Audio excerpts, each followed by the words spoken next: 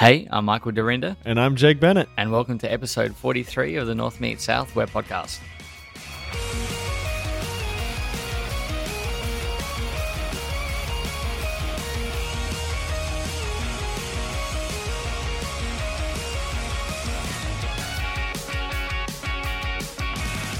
Okay, let's get into it then. Keyboards.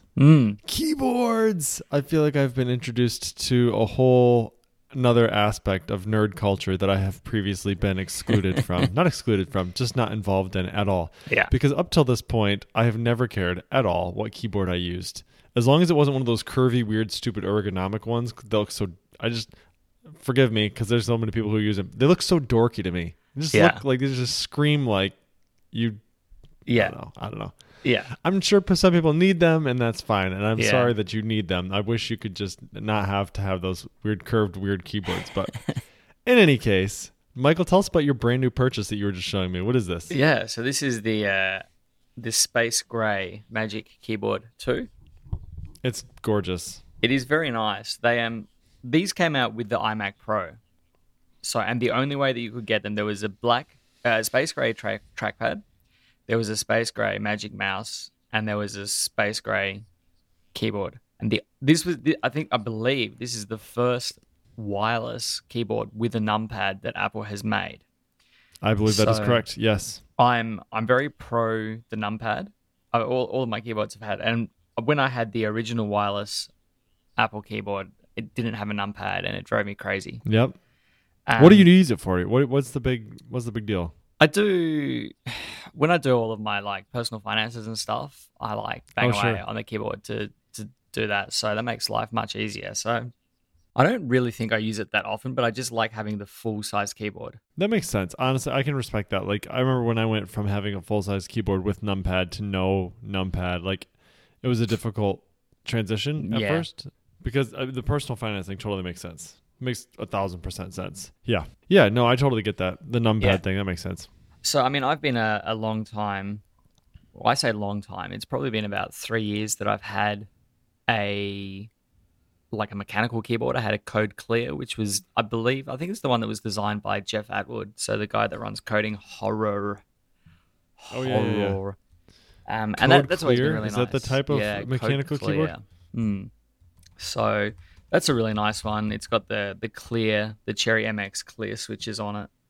But it is very different. It is significantly thicker than typing on this Apple keyboard. This is basically completely flat. So I was talking to Adam Wathan about it the other day because he's very against this keyboard because he likes having his mouse nice and close to his keyboard, which I don't get. I mean, my mouse is close to my keyboard anyway. So I suppose the extra travel from the QWERTY part of the keyboard to the mouse, but what are you going to do? Yes, it is a distance, man. I remember the last time I used a full keyboard. It makes a huge difference. It feels like you're like some sort of animal, reaching across the massive freaking expanse of another whole set of half a keyboard to your right before you get to your mouse. I mean, I'm a whole different kind of animal anyway because I use a trackball. So a lot of the time, my mouse is directly beneath my keyboard. It's not to the side because then most of my movement is just done with the thumb.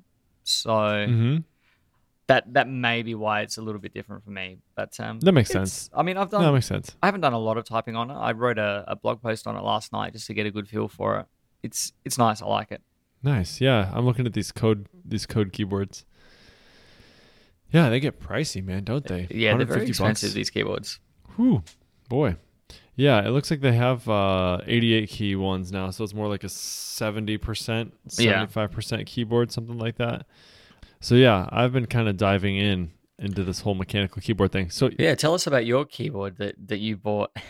Okay. So, all right. So you want to share with the people what my big hang-up was? You remember what it is? I love it.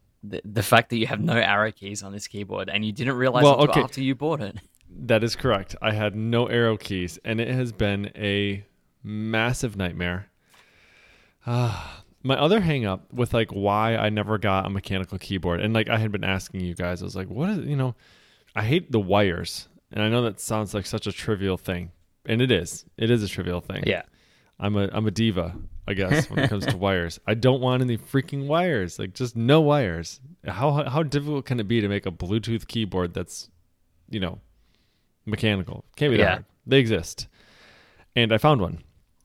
It is called the Anne Pro, ANNE Pro. It is 60% keyboard, which I have since learned usually means, in fact, almost always means, there are no arrow keys. There is no dedicated arrow cluster on the keyboard. Now, I have also since learned that they have 65% keyboards, none of which I've really found wireless options for that do have dedicated arrow cluster. Right. And if I had to do it again, I might have done that. However, this keyboard is wireless. It also has full RGB backlights, which is pretty cool. And it was like $80. So it was like a really good entry point for me because I was like, I just want to try one out and kind of see what I think about it and see how I feel about it. So it has been a journey because I have tried everything. So like I tried remapping the keys, because it comes with the ability to basically do a full remap of all the keys and everything. The only trick I had was like, there's some things that are not overridable. So like if you pressed both Alt buttons at the same time, no matter what you had remapped them to, it would go into function lock. Right. So everything would map to the second layer. If you pressed Alt and the like Command or the Windows key, it would go into Windows lock. Right. So these were just things that were hard coded. Like you couldn't override these, even if you did a map separate from what they were. So ended up I tried a couple things like Carabiner Elements where you could swap out stuff, but it never worked really well. Yeah. And those limitations were still in place. And so what I ended up having to do was find a firmware that somebody else had written for this keyboard in Rust. Right. And I had to flash it to my board, which was a little bit scary, but I was like, screw it. I'm not using it right now anyway because I don't get the stuff that I want. So I did it. I flashed it and I was like, okay, had built my confidence. And then I had to do a custom build of that firmware so that I could swap keys. And so now I've got it. I've done it. I had to download Rust. I had to download like this ARM compatible binary compiler to build out the firmware and everything. It was a mess. And I compiled it and I pushed it onto my board and it works. I'm just so happy. I can't even tell you. Like I woke up like 3 or 4 times last night just thinking about. I couldn't wait to get up this morning and flash that firmware to see if it was going to work because I didn't want to do it last night, and I did it and it works. And so I'm really excited to actually use it for a work day at work and see how it goes because I've been having like the 2 keyboards kind of like stacked, like one in front of the other, and after a while, I'll try the mechanical keyboard for like 20 minutes or 15, 20 minutes. Then I'm like, nope, I actually need to be efficient today. And I'll swap them back and I'll start using my Apple board. So anyway, it's been an interesting experiment. It's been fun. I've spent way too much time looking at like keycaps and different types of keyboards online. So I told my wife tonight, I was like, I've got to stop this thing. Yeah. David Hemphill told me before I started that this was like a black hole and he's done right. You can never get to the end of it. There's so much this. I've been very lucky to avoid all of that. There was 4 of us at my last job. We all bought the Code Clear because there was a mass drop for them. Yeah. And so, we all got on that. We all bought them. And then they spent ages like putting O-rings on there and changing keycaps and things like that. And I'm like, well, this is all an extreme. Like I just wanted a mechanical keyboard. But the mechanical is no good if you're going to be recording screencasts, which I've started doing a little bit of now. So it's something that's quieter is what I went for with this one. So very expensive though. Like they're too expensive for like I understand with the mechanical keyboard that they cost like $150 because there's so much to them. But this is super light. It's super thin, super small. There's not a whole lot to it. But I guess it's like anything Apple puts out. It's a first generation, pay the premium to be an early adopter kind of thing. But it's nice. Milled aluminum, though, so aluminium. What do you guys call it? Aluminium or is it aluminum? We say aluminium, but I like to argue with people because it was aluminum. The English guy that invented it, here's a bit of trivia. The English guy, not that invented it, the English guy that discovered it originally called it aluminum, and then it was changed to aluminium, and then it was changed back to aluminum. And then I think what ended up happening was the Americans stuck with aluminum, and everyone else basically went with aluminium. That's funny. Yeah, it still is very odd for me to say it, aluminium, but it sounds like you've got it pretty down pat to be able to stay between the two of them. Yeah. So you can say it with an Australian accent, and then you can say it with a normal accent. Normal accent. Yeah, that's because you're from Apparently, normal. normally. That's all it is. Yeah. Apparently, yeah. That's what I meant. I didn't mean to be like condescending, talking about like every other accent not being normal. Yeah. Like, oh, you jerk Americans, you. Oh, anyway. That's been the keyboard story here for Michael and myself. Yeah. Nice. So I've actually got the old wireless Bluetooth keyboard from Apple, the one has like the rounded, like it takes the AA batteries and it's got like the rounded back portion on it. Yep. I've got a new one, which is like the thin, kind of like what the one is, the new one that you have, but it's not the full size one, just the Magic Keyboard. Mm-hmm. And then I've got this mechanical one now, all wireless. They're all beautiful. I love them all. But yeah, it's weird. I've just got this collection of keyboards now. Like I've got 2 of the corded full size Apple keyboards, and I've got one of the old little like the Bluetooth ones, and I've got 2 of these Code Clears because I've got one at home and I've got one at work. It's a problem. I think what happened originally for me actually was I had the full size one. Uh-huh. I got the full size one, and I was like, "Yep, this is what I'm doing. This is happening." Like I had to have the number pad. That's what it was, and I didn't mind because my monitor was like on my desk. Yeah. And then what ended up happening was I got a really nice arm mount for my monitor, and I couldn't take it. The wires, I couldn't do it. And so I ended up getting a wireless one to try, and I remember it being a pain of a transition, but I made it work. Mm-hmm. And now I'm totally on the wireless bandwagon and can't take it with anything else. Now, if I had a monitor that was like on my desk again, I could probably go back to wires, but I just can't because it's like this really nice blank space underneath my monitor, and then there's just like nasty rat's nest of wires traveling up nothing, like just open air to my monitor. It doesn't look good. Anyway, okay, enough about the keyboards. What you been working on, man? That's technical. So we've talked about it previously that I've at various stages of working through getting Laravel's database migrations to work between applications. Yes. And I have finally perfected it. I have finally shipped an application to production that uses this stuff. So we hit like roadblock after edge case, after like weird behavior. We ended up like accidentally, only in our test environment, mind you, but we ended up running like migrations from multiple connections all on the same table by accident, and then all on the same database. And then we realized that even if you have multiple database connections and your schema specifies the connection when it creates or updates the tables, all of the migrations are still tracked in your default connections migrations table. Right.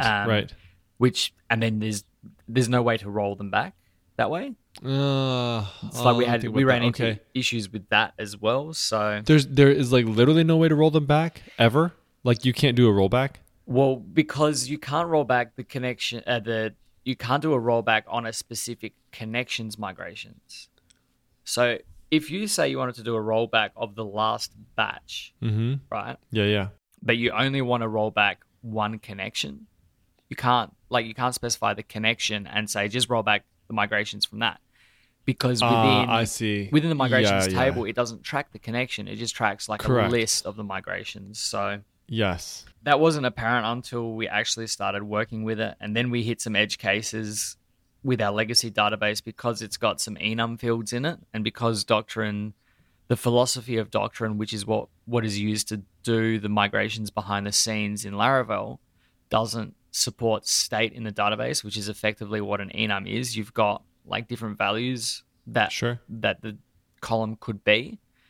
Yeah. You can't change or you can't rename columns or anything as soon as there's an enum in there, because Laravel or the Doctrine DVAL library will try and read the table the columns, and it hits the enum and it doesn't know what to do with it. So it just stops working, freaks out. Yeah. So it just throws an exception. So we then hit that. And so that SQLite doesn't support enum columns at all. Okay. So you can't do tests then. So it can't do tests in an in-memory database. So then we had to like figure out how to run MySQL in tests and, separate databases for that. And then of course we had the issue of setting that up in our Bitbucket pipeline so that, it was spinning up MySQL. Oh, sure. Yeah. But the good bit about all of this and all of the edge cases is that we now actually have parity between our test environment and our production environment in terms of PHP version and MySQL. Or we're actually using MariaDB. So yeah, we got there in the end. We put an application into production on Thursday that leverages these migrations and then our shared package of models, and we can run the migrations from a standalone application as well per connection. So it's probably taken 2 or 3 months. I was talking to Chris Gamir about it earlier, and I don't know exactly how much work it's been because it's sort of been sprinkled over a couple of months as we've been doing other things. I haven't spent a week on it, just consistently working on it or anything like that. So I think the most difficult part was getting the migrations themselves to work outside of Laravel. And then after that, it was just tackling edge cases and fixing those bits and pieces up as we went along. But we're in a good spot now where we can actually share those models between applications, and we can run tests against, we can actually spin up the database schema and run model factories and things like that without having to run against a copy of an actual, production database anywhere. So yeah, that's really handy. So explain the context to me one more time here. So you have multiple applications that all have access to the same shared database? Yeah.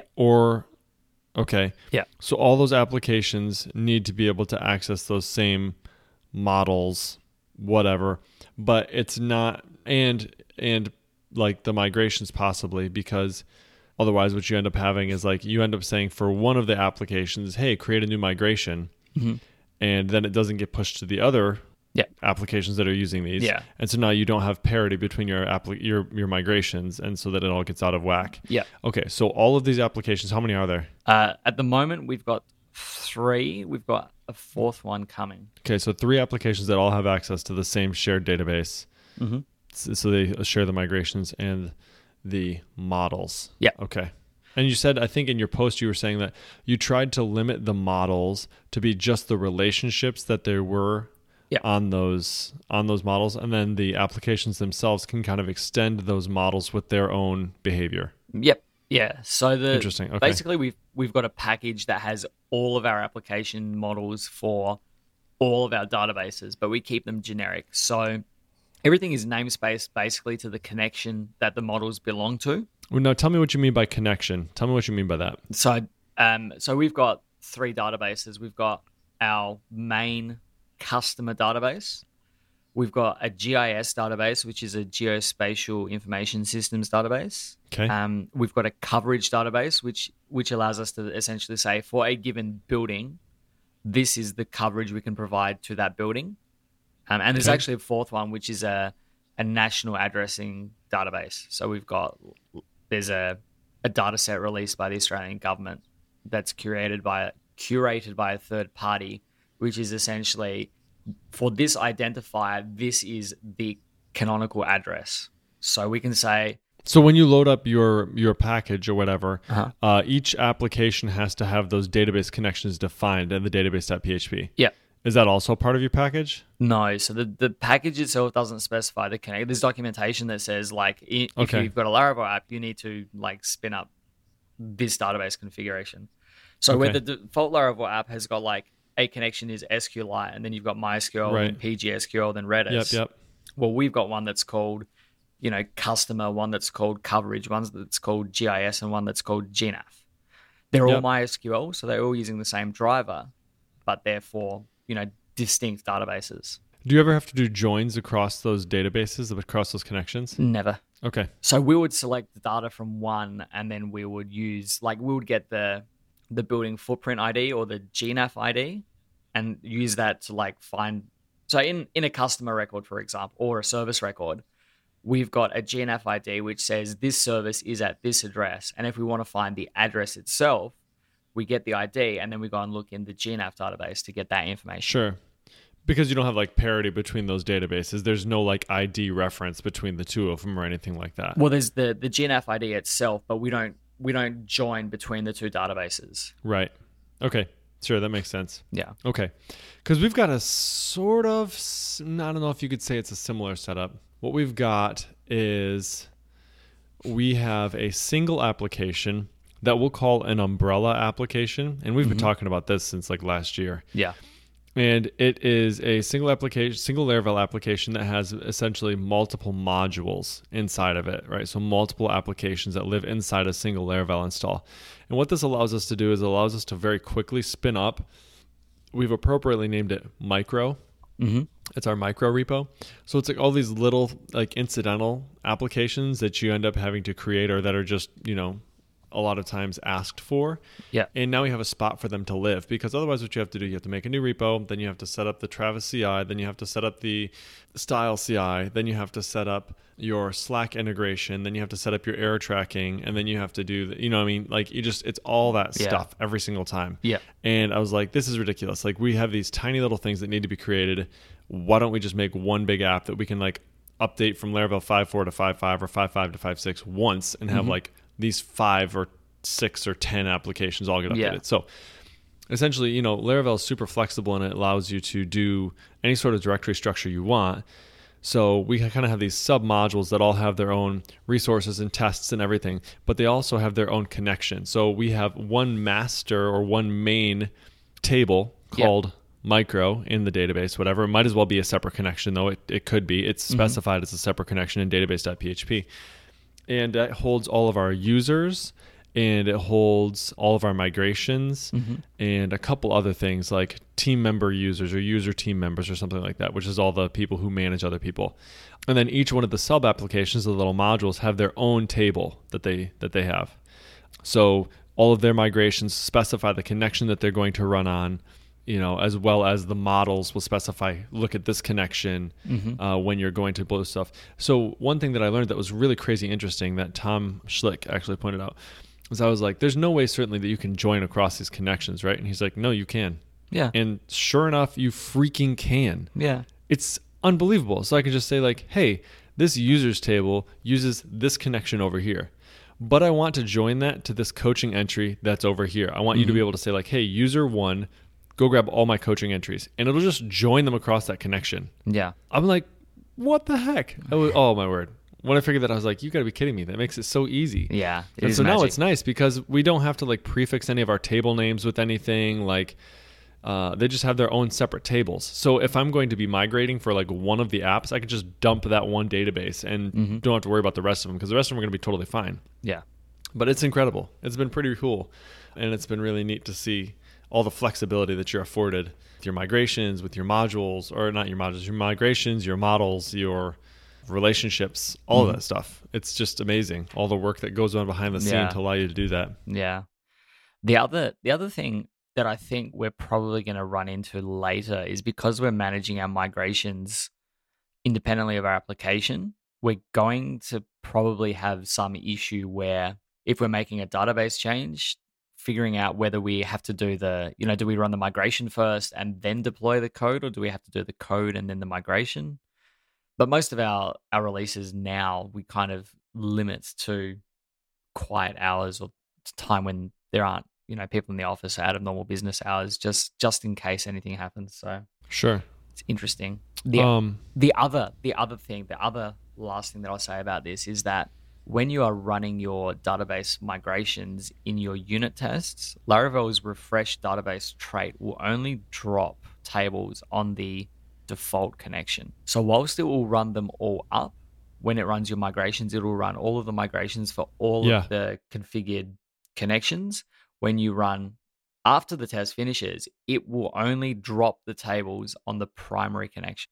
So when it goes to run the second test and it tries to run the migrations again, it'll say, oh, all of your tables already exist, and it'll blow up. Hey, so yeah, that's interesting, because I think I had that same problem with this. But it's just like with your migrations, in your migrations themselves, are you specifying the connection that they need to use? Yes. Right. In both the up and the down? Well, we don't have any down methods, but keeping in mind that the refresh database trait just drops all the tables. So it's not running the down methods, right? But it only does this for the tables on the default connection. Interesting. That makes sense. So what we did to kind of get around this a little bit is we have a trait on all of our migrations. So we don't have any enums or anything like that. We were very, and maybe we'll run into this problem in the future, I doubt it, but we were very careful that the structures that we were creating were also SQLite friendly, because we wanted to be able to run all our tests in SQLite. Yeah. So we made sure we didn't use anything crazy. And then we have on our migrations, instead of just hard specifying a connection value there, we'd say like, get this connection, and whatever. And what it does is it checks to see what the environment is. And if the environment is testing, what it does is it prefixes all of our table names with the module that they are a part of, and then underscore and then their table name, so that there's no collisions.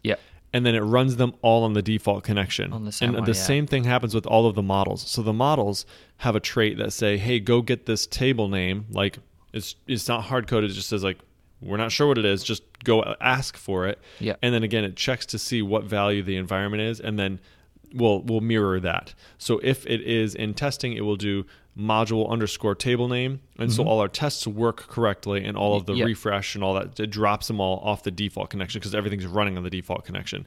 So it took us a while to arrive at that, but it's worked really well so far, actually. Yeah, there was a solution. This has come up recently in the Laravel ideas, and I think even the framework repositories, people have been talking about this specific case. And there was, Keith Damiani pointed me in the direction to a solution that essentially lets you override Laravel's refresh database trait, where it drops all of the tables and then specify essentially the connections that it should drop. And so it will loop through each of the connections and drop all of the tables on each of the connections. So I did write a blog post about this, which I'll link up in the show notes for anyone that's interested in learning more. Good idea. Okay, let's see. What else we got here? I knew we were going to talk about migrations, because you just wrote a blog post up on this as well. So we'll have to check that out, link that up in the show notes.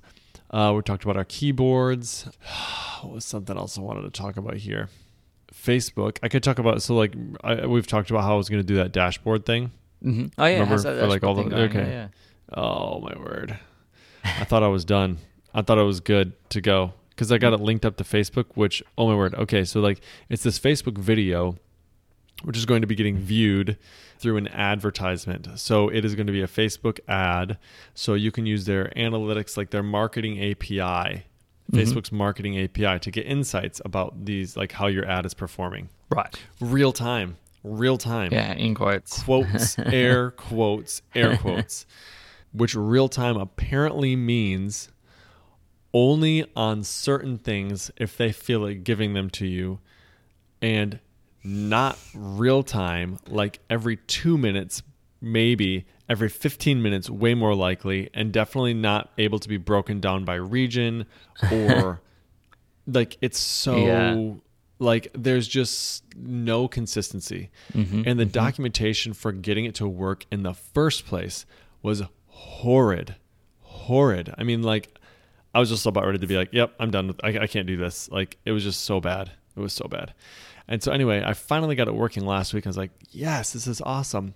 And then just this Friday did I realize that real time did not actually mean real time. When I started looking at the timestamps, I'm like, these are not like, and this is not updating. So now I have to do this whole like fake, because like, okay, how real time does a dashboard look that only updates every 2 minutes? Yeah. Who's going to actually sit there and look at that? Nobody is who. Nobody's going to sit there and look at that. So what I have to do is I have to like pull it every 2 minutes and then spread those updates over 2 minutes. And then the trickier part of it is it's not actual video views that they give you every 2 minutes, it's impressions. That's how many times it goes like up on their screens. So what I did is I've been running a test for the last 2.5, 3 weeks in the target country that we're going to be sending this advertisement to. And so what I'm doing is I'm comparing the impressions to the actual 10-second watches on the video and doing like a percentage. So I found that you got like about 5% of the impressions actually converted to a 10-second video watch. So what I'm going to do is I'm going to update the impressions every 2 minutes. I'll take 5% of that value, so it's a round estimate, and use that as the number of people who have watched it in that last 2 minutes.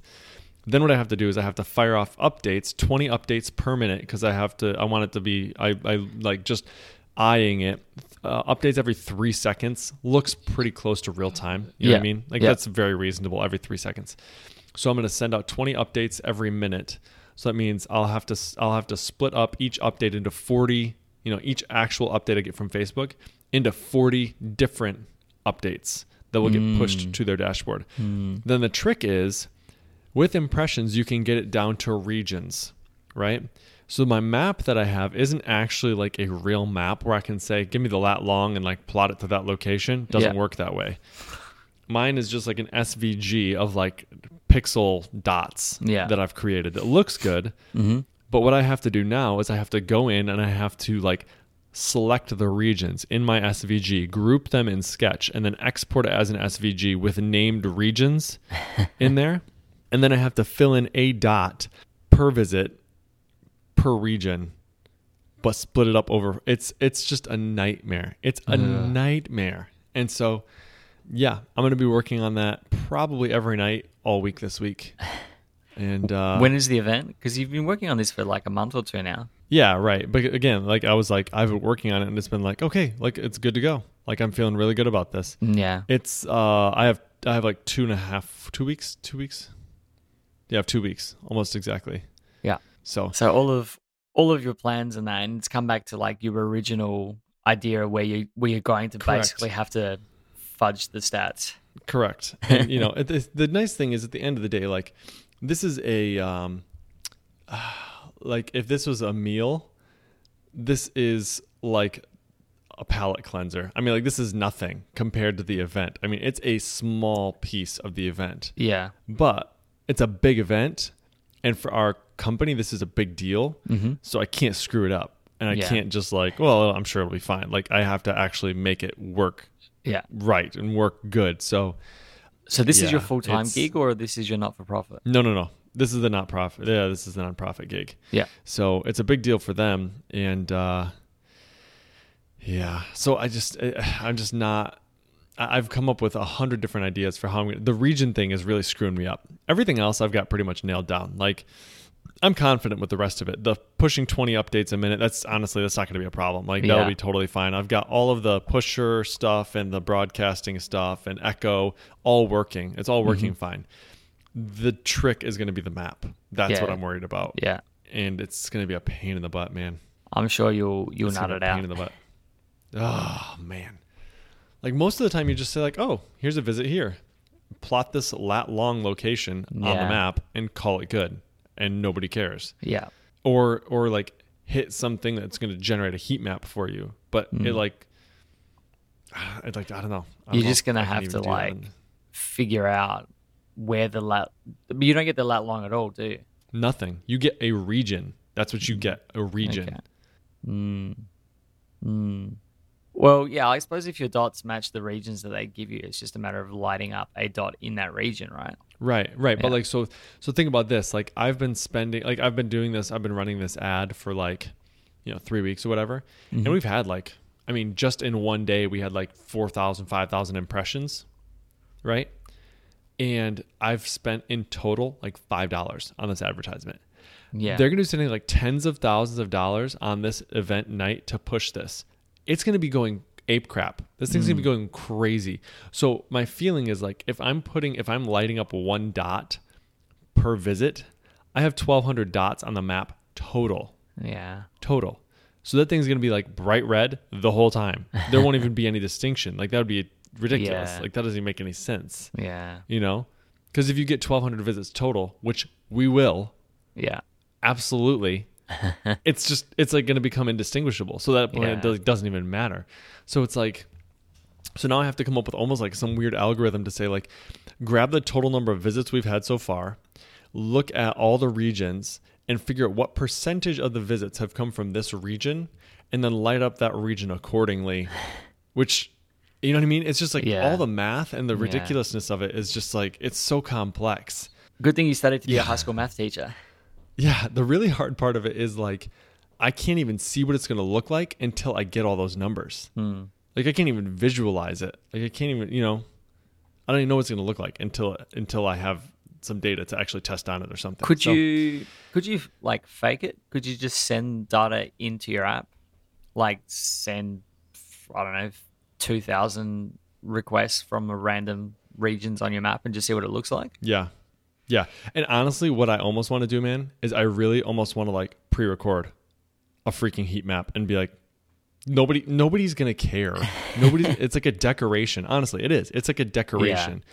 But at the end of the day, it's like it needs to somewhat coordinate with like the truth of what's happening, because like if it tanks and like somehow like the stats aren't coming in and it shows like there's 0 people watching this, it would look really ridiculous to have a map that has like a bunch of stuff on it. There's nothing happening. So I don't know. I'm actually like, now that I'm talking about it more though, I'm almost leaning that way, because I'm not even sure that it's possible for me to do that. I think I might just have to like fudge it and just be like, this is a really pretty decoration and this is what it might look like, maybe depending on like the populations in these regions. But this is not actually what it looks like. Yeah.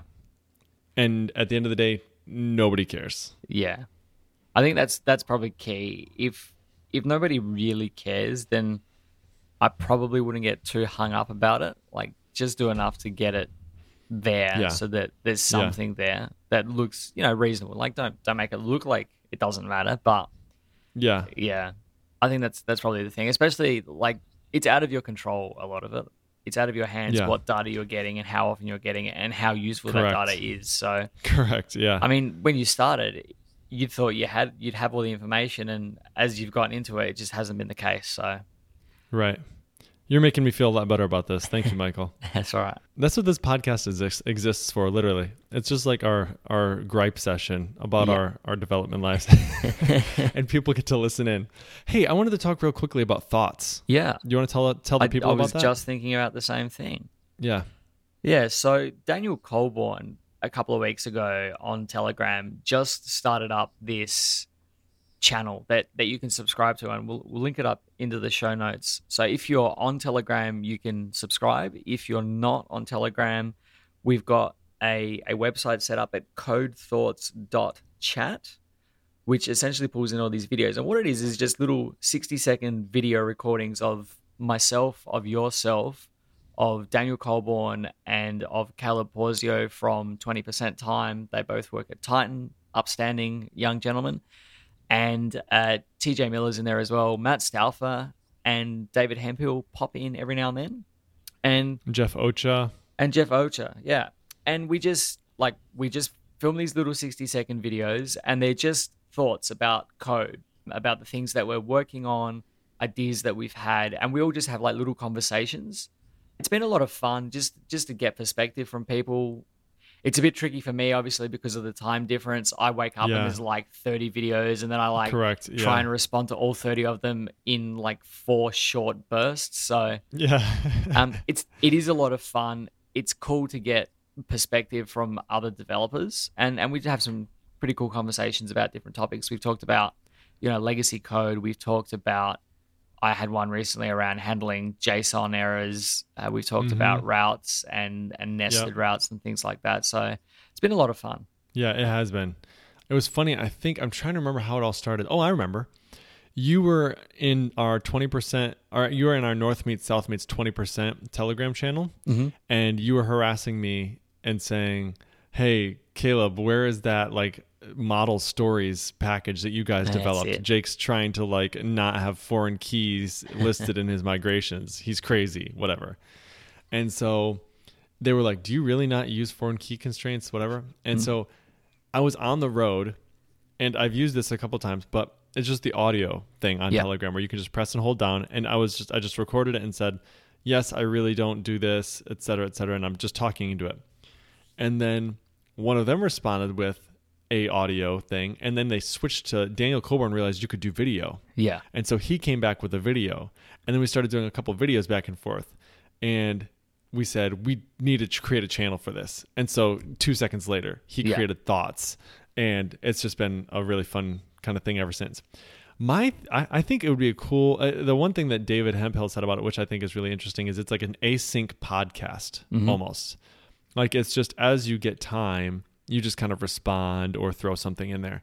So what I'd like to do eventually, if it ends up having any traction, is kind of like throw all those videos together. Like at the end of each week, like just create an episode. Yeah. Link all the videos together, like just put them all into one video and like post it on YouTube, and then take the audio and just post it as a podcast episode. Yeah. You know what I'm saying? Just on something, so that it would make it easier for people who don't have Telegram or whatever to be able to keep up and consume those pieces of information. Mm-hmm. So yeah, I don't know. What do you think about that? Do you think, I mean...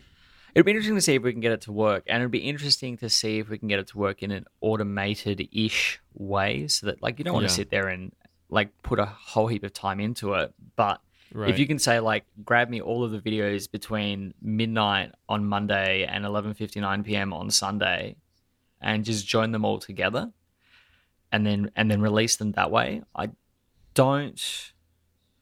it can get a bit disjointed, like a topic just abruptly ends and we start talking about something else. There's no segue or anything like that. So I don't know.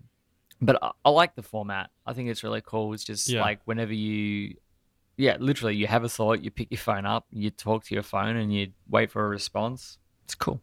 It's cool. Yeah, it is. It's a really nice experiment. I like it as an experiment a lot. Yeah. So, yeah, I think that's part of the reason why people find it interesting is because it is an experiment. Like there's nothing I've seen really like this before. I've never seen anything like that, which is interesting. So, yeah, it is. So, I think the idea that Daniel and Caleb and myself, while you were sleeping, we were like, this is gonna, like, there's a lot of people messaging to get on it. Like there was a couple different people like, hey, would you mind if I joined the channel?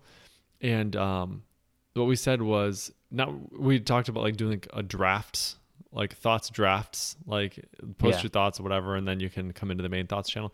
But I think what we're going to do instead is we're going to have like a waiting list. And like, if you want to be in the channel, we'll do it for like a week at a time. So we'll have like the 5 core members, which I think was like you, me, Daniel, Caleb, and then they added TJ into that list. And then add like 5 more people into that mix every week.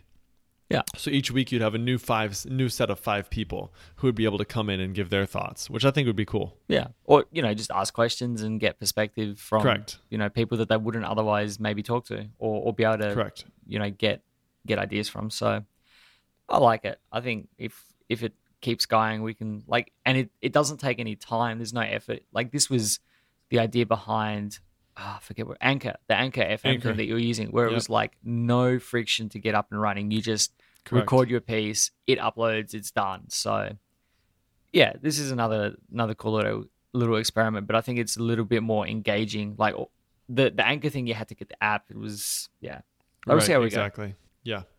If we could get the Telegram API, if we could build some service that would build this out for us, I think you could get a lot more people doing it actually. Like if you could create a little thing called like Telegram, I don't know what you'd call it, Telegram Vlogcast or something like that. Yeah. That would just pick out your videos and just create a succinct like vlog for you. That'd be kind of cool. Yeah. All right, man. Well, we've been going for about 46 minutes, so we should probably wrap this up. It's hitting close to midnight here, so I think that's going to be it for me. Cool.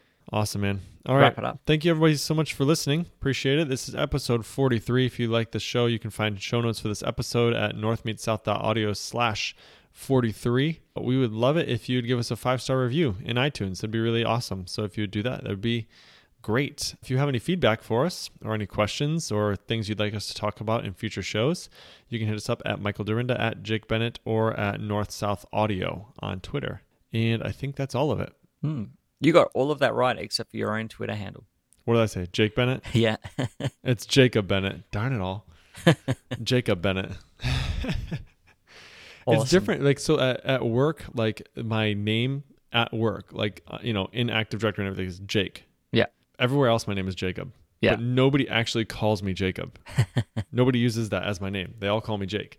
So like people who only know me through the internet or through Twitter or whatever, like if we meet for the first time, they're like, hey, Jacob, nice to meet you. And it's like, yep, this is the first time we've met. Or like we haven't, we don't actually know each other that well because they call me Jacob. So if you ever like see me or like if we're meeting for the first time and you call me Jake, you'll have a leg up. You're going to be like, oh yeah, we're tight. We're friends. Yeah, we've known each other for years. Yep, exactly. All right, man. Good Awesome. talking to you, buddy. You too. All right. See Take you it next easy. time. Bye. Bye.